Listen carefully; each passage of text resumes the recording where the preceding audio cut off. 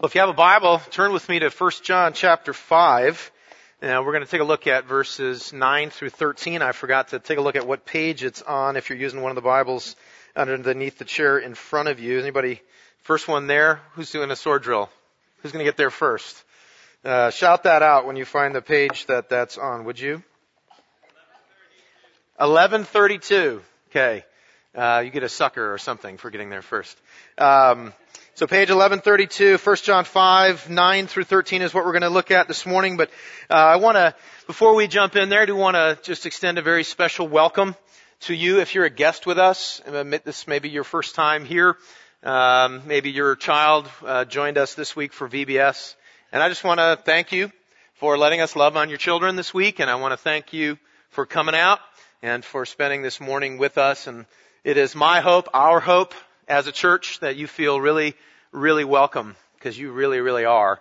And if you're looking for a church home, we would absolutely love to be your church home, to have the opportunity to love on you and to be side by side with you as you continue to learn about the grace of God. So welcome. And also wanted to acknowledge, as Don did in his prayer, that it is Father's Day, and so I want to say Happy Father's Day to all of you fathers, and we want to celebrate the fact that there are many faithful husbands and fathers in this church and in our city, and we want to celebrate with brand new dads. I know we have some brand new dads that are celebrating that, and also just want to honor men who walk faithfully in the role of being a father. It's not an easy road to walk, but it's a very important one. I also want to take a moment, as Don prayed, to acknowledge the fact that Father's Day can be a pretty hard day for many. There are a number of fathers who have deep regrets over the way that they've parented their children. Maybe they have lost a child or a grandchild in this past year, and the pain that you have over that is making today very hard for you. Maybe you're a father or a man who would like to be a father, but you're walking the path of infertility, and you're supposed to be the strong one. Well, you don't have to be the strong one. You can be weak with us. Okay?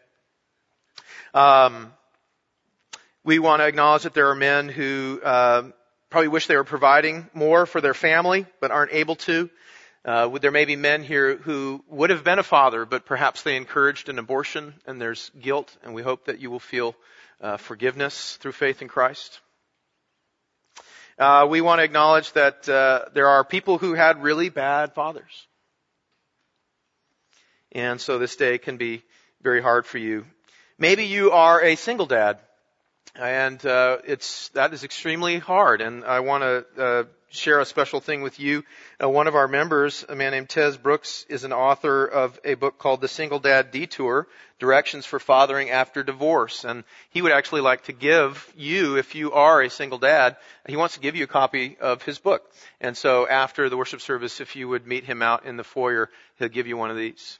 And hopefully that'll be a great encouragement to you if that is the position that you're in right now. There are fathers who are estranged from their children.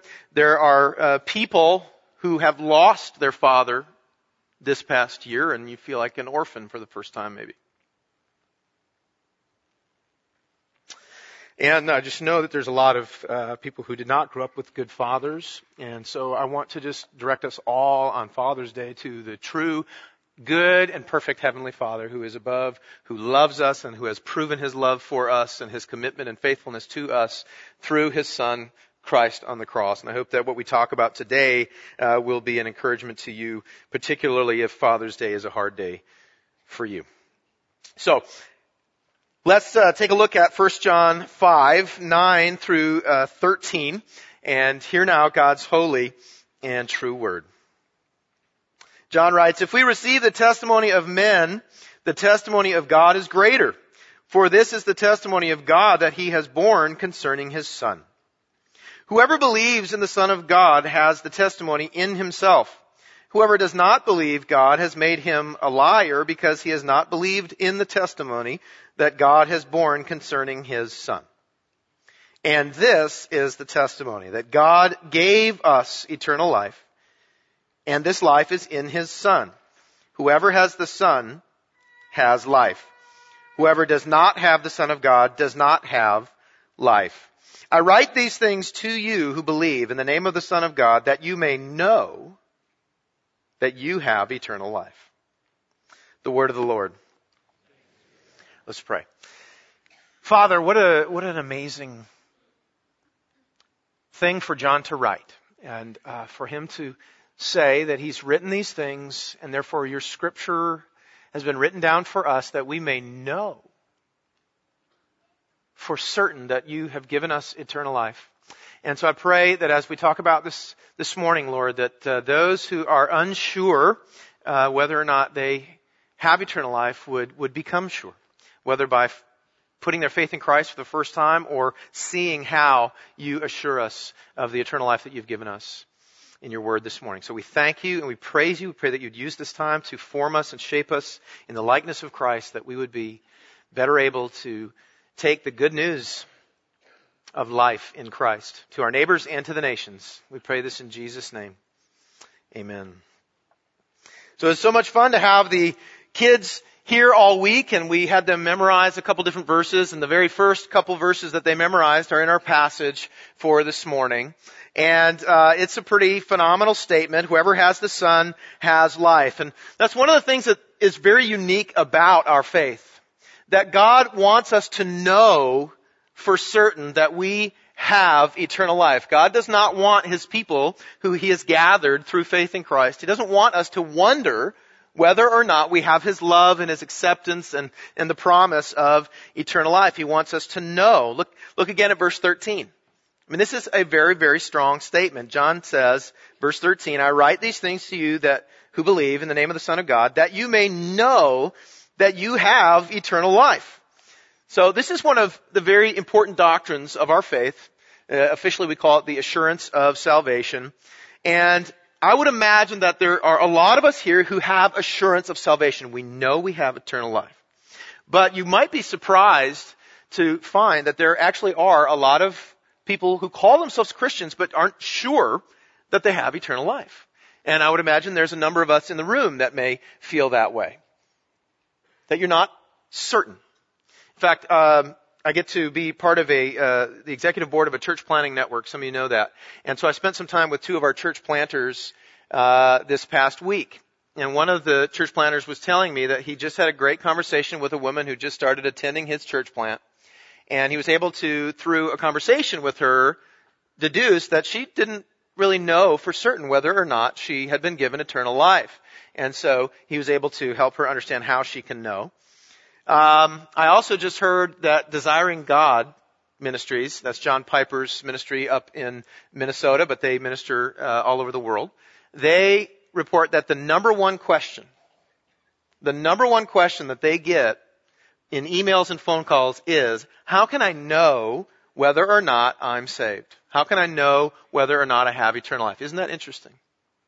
And as a pastor, I have sat with many people in my office or in Panera or wherever, and I've heard them tell me that they're a Christian, but they don't know for certain that they have eternal life. And so this morning we're going to focus on how we know that we have eternal life. How can we be certain?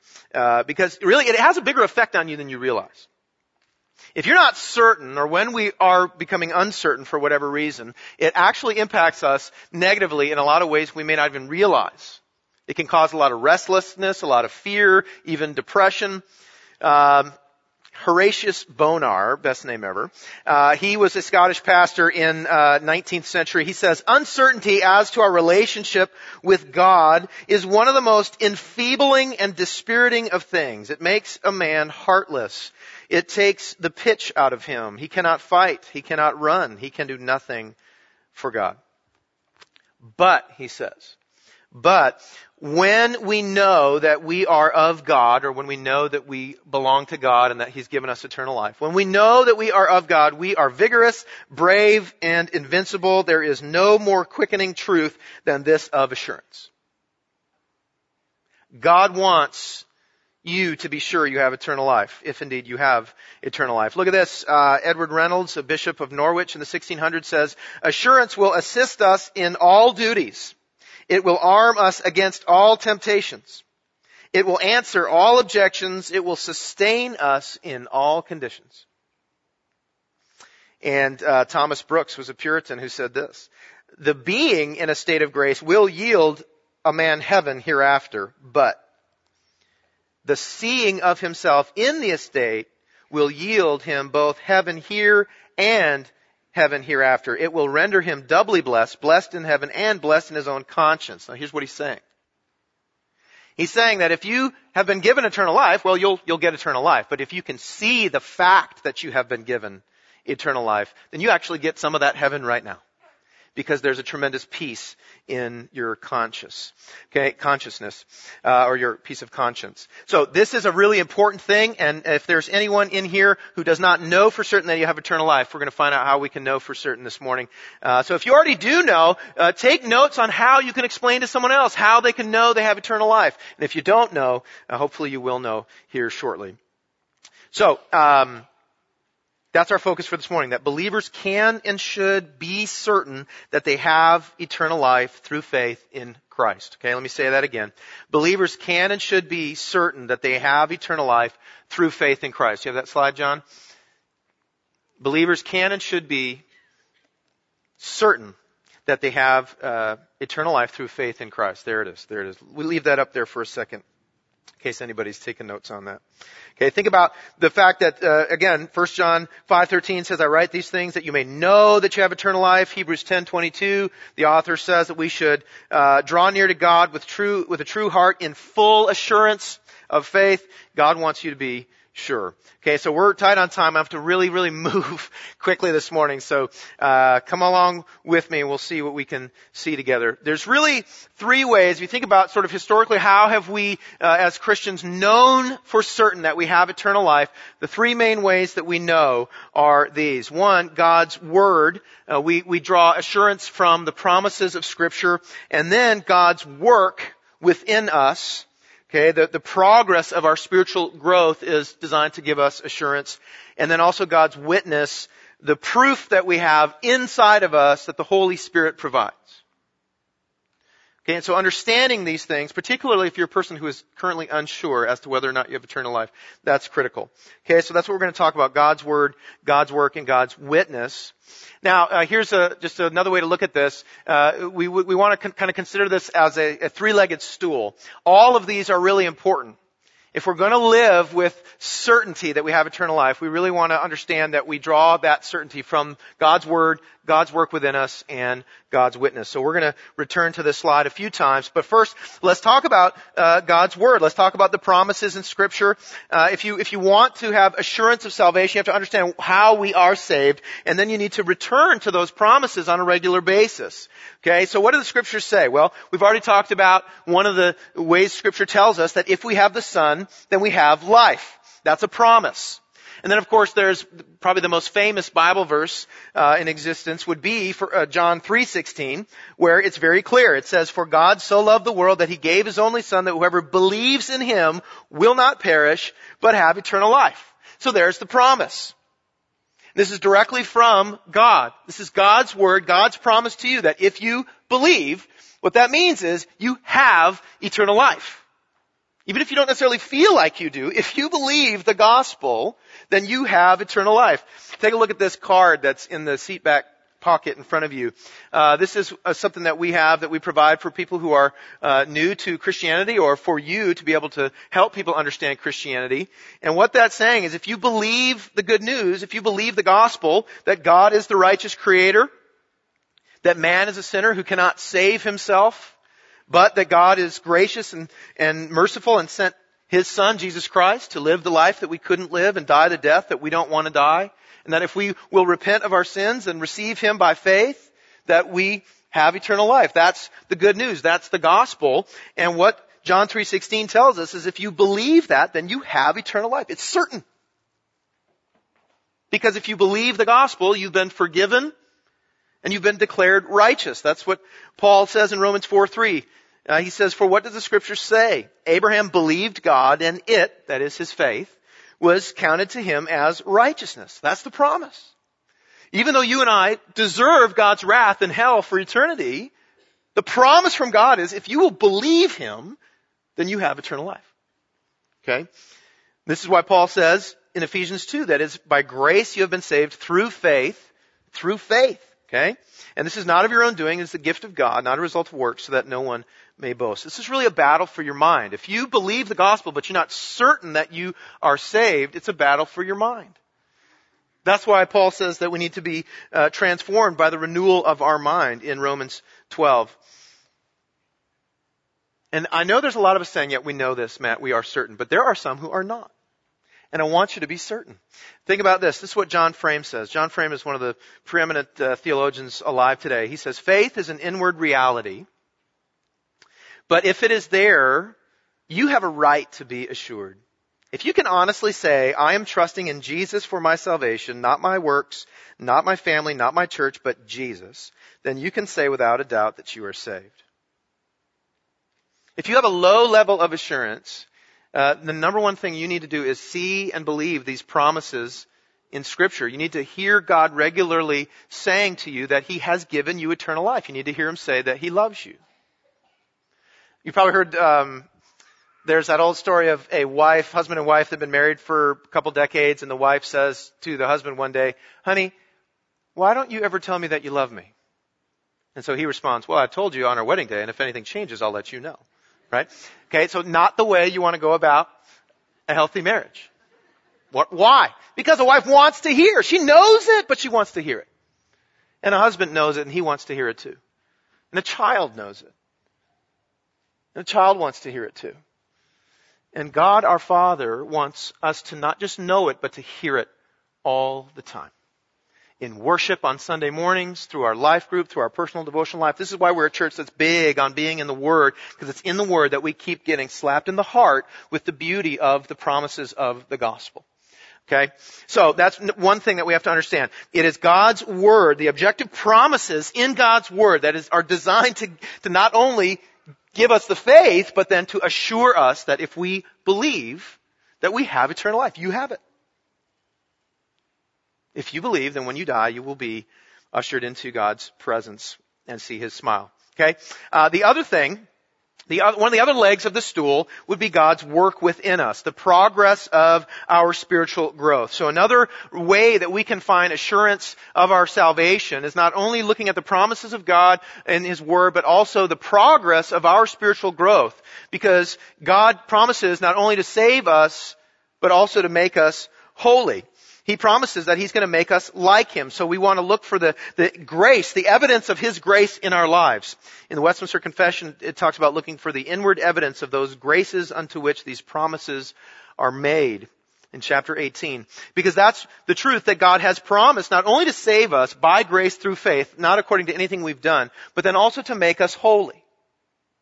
To make us more like Him by the power of His Holy Spirit. Not so that He can love us, but because He does. And so in 1 Peter 1, 14 through 16, it says, as obedient children, do not be conformed to the passions of your former ignorance, but as He who called you is holy, you also be holy in your conduct, since it is written, you shall be holy, for I am holy. And Peter is quoting God from the Old Testament, and he's saying that you're going to be holy. He's going to make His people holy. So our growth in holiness is meant to help us see, look, there is evidence of God's work in my life, and that's supposed to boost our assurance. And that's why you want to examine yourself. You want to think about you. And if there's evidence of God's grace in your life. Paul says to do this in 2 Corinthians 13, verse 5. He says, examine yourselves to see whether you are in the faith. Test yourself. And you want to ask yourself, am I growing in holiness? Can I see that? And if you can see that, even if it's just a little bit, you can be assured through that as well. Now, let me tell you, this can be very dangerous. Because if you look at your life in the last couple weeks, you're not going to be very sure of anything. Okay, especially if you've had the last couple weeks that I have. And so, as I was reading different authors on assurance, almost every one of them was talking about we really need to look at long periods of time, not just the last couple weeks. Okay, because my life in the last couple of weeks has been a hot mess. We'll put it that way. And so I do not want to draw assurance from what's been happening lately. But if we look at the long term, look at this graphic, okay? You want to think about this not week by week, because week by week, things are going to be up and things are going to be down. The Bible makes very clear that you're going to struggle with sin, even as a believer. And you're going to have good days and bad days. You're going to win and you're going to lose. And so you don't want to think about the last couple of weeks. What you want to do is you want to look at your life of faith, or maybe even the last year, and you want to see, is there evidence of God's grace in my life? Has He been growing me? Am I becoming a little bit more like Jesus from time to time? Maybe He's making you a little more patient. Maybe He's making you a little more peaceful. Maybe He's making you a little more bold to speak the truth to people. Okay, these are the things that you want to be looking for. That's part of how we can be sure when we look at our life and we can see evidence of God's grace. That's not only to make us more like Jesus, but to help us see that He really is at work within us. Now, if you don't see fruit, if you don't see change, that is great reason to have concern. Because if you are not growing, and if it's been a long, long time since anything's real changed, anything has really changed in your life, then that means the reason you have no or low assurance is quite possibly because you're actually not saved. And in any given church this size, there's always probably a few people who aren't really saved. And so it's part of my job to make sure you really think about this. You really examine yourself. And if you realize that there really hasn't been any change, the very first thing you want to do is go right back to those promises and repent and believe those promises. And then you can know even right now. But don't let it go undecided. That's what you don't want to do. Listen to Charles Spurgeon. He says, if any man is not sure that he is in Christ, he ought not to be at ease one moment until he's sure. Dear friend, he says, without the fullest confidence as to your saved condition, you have no right to be at ease, and I pray that you may never be so. This is a matter too important to be left undecided. So this, by the way, is one of the reasons why we call each other to holiness at this church. Not because God saves us if we grow in holiness. No, but our growth in holiness helps assure us that God has saved us. Okay, in a church where there's no talk of holiness, there's going to be always a low level of assurance, and that comes with lots of baggage. But when we call each other to holiness and we see each other growing, we see the fruit in each other's lives, it helps us to be sure. So God's promises, that's the primary way in which we have assurance, but also God's work within us. And then third, also want to talk about God's witness, the proof from the Holy Spirit inside of us. Because the truth is, as we believe God's promises, as we seek to obey His will and His commands, the Holy Spirit really does come alongside of us and help us feel for sure that we are saved. It's an amazing reality. And think about this, like we're fallen, broken human beings. So our scrutiny of God's promises or our scrutiny of our own lives is still going to be somewhat fallible. We need supernatural proof, and that's what God says in His Word that He gives to believers. Take a look at Romans 8:15 and following.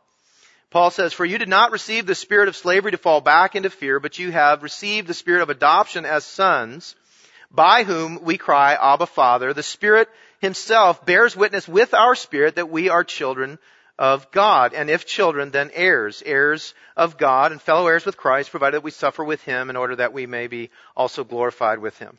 And so there's that amazing truth that the Spirit of God bears witness with our spirit. And this is, for people who live with assurance, this is those moments when you're just like kind of bursting because you love God so much and you can feel His love on you. You know those moments. That's the Spirit of God confirming that we do belong to Him, that He is our Father, that He does love us, that He's given us eternal life. You know those moments where you're kind of like gripping the steering wheel so hard and you just kind of want to scream because you're so excited? That's what I'm talking about. And if you don't feel that, God wants you to feel that. He wants you to just burst with joy because you're certain that He's given you eternal life and you're certain that He loves you. And that comes from believing the promises and returning to them regularly, as well as looking at the evidence of grace in your life. Because the promises, it's having the promises that drives us to want to do the things God calls us to do. This is what Paul says in 2 Corinthians 7:1. He says, since we have these promises, beloved, let us cleanse ourselves from every defilement of body and spirit, bringing holiness to completion in the fear of God. And so when we see those promises and we see the evidence of grace in our lives, His progressing us in our spiritual formation, our heart says, I belong to God. And the Holy Spirit comes alongside and bears witness with that, and says, yes, you better believe you do. Okay? It's amazing. Now, here's the thing. Just plain and simple, what I can tell you from experience is that if you have a high level of, if you're regularly receiving and believing and looking at the promises of God, and if you are a person who, because of what God has done for you, you are pursuing holiness, there's always, for the most part, there's usually a high level of assurance. You feel sure. You feel certain.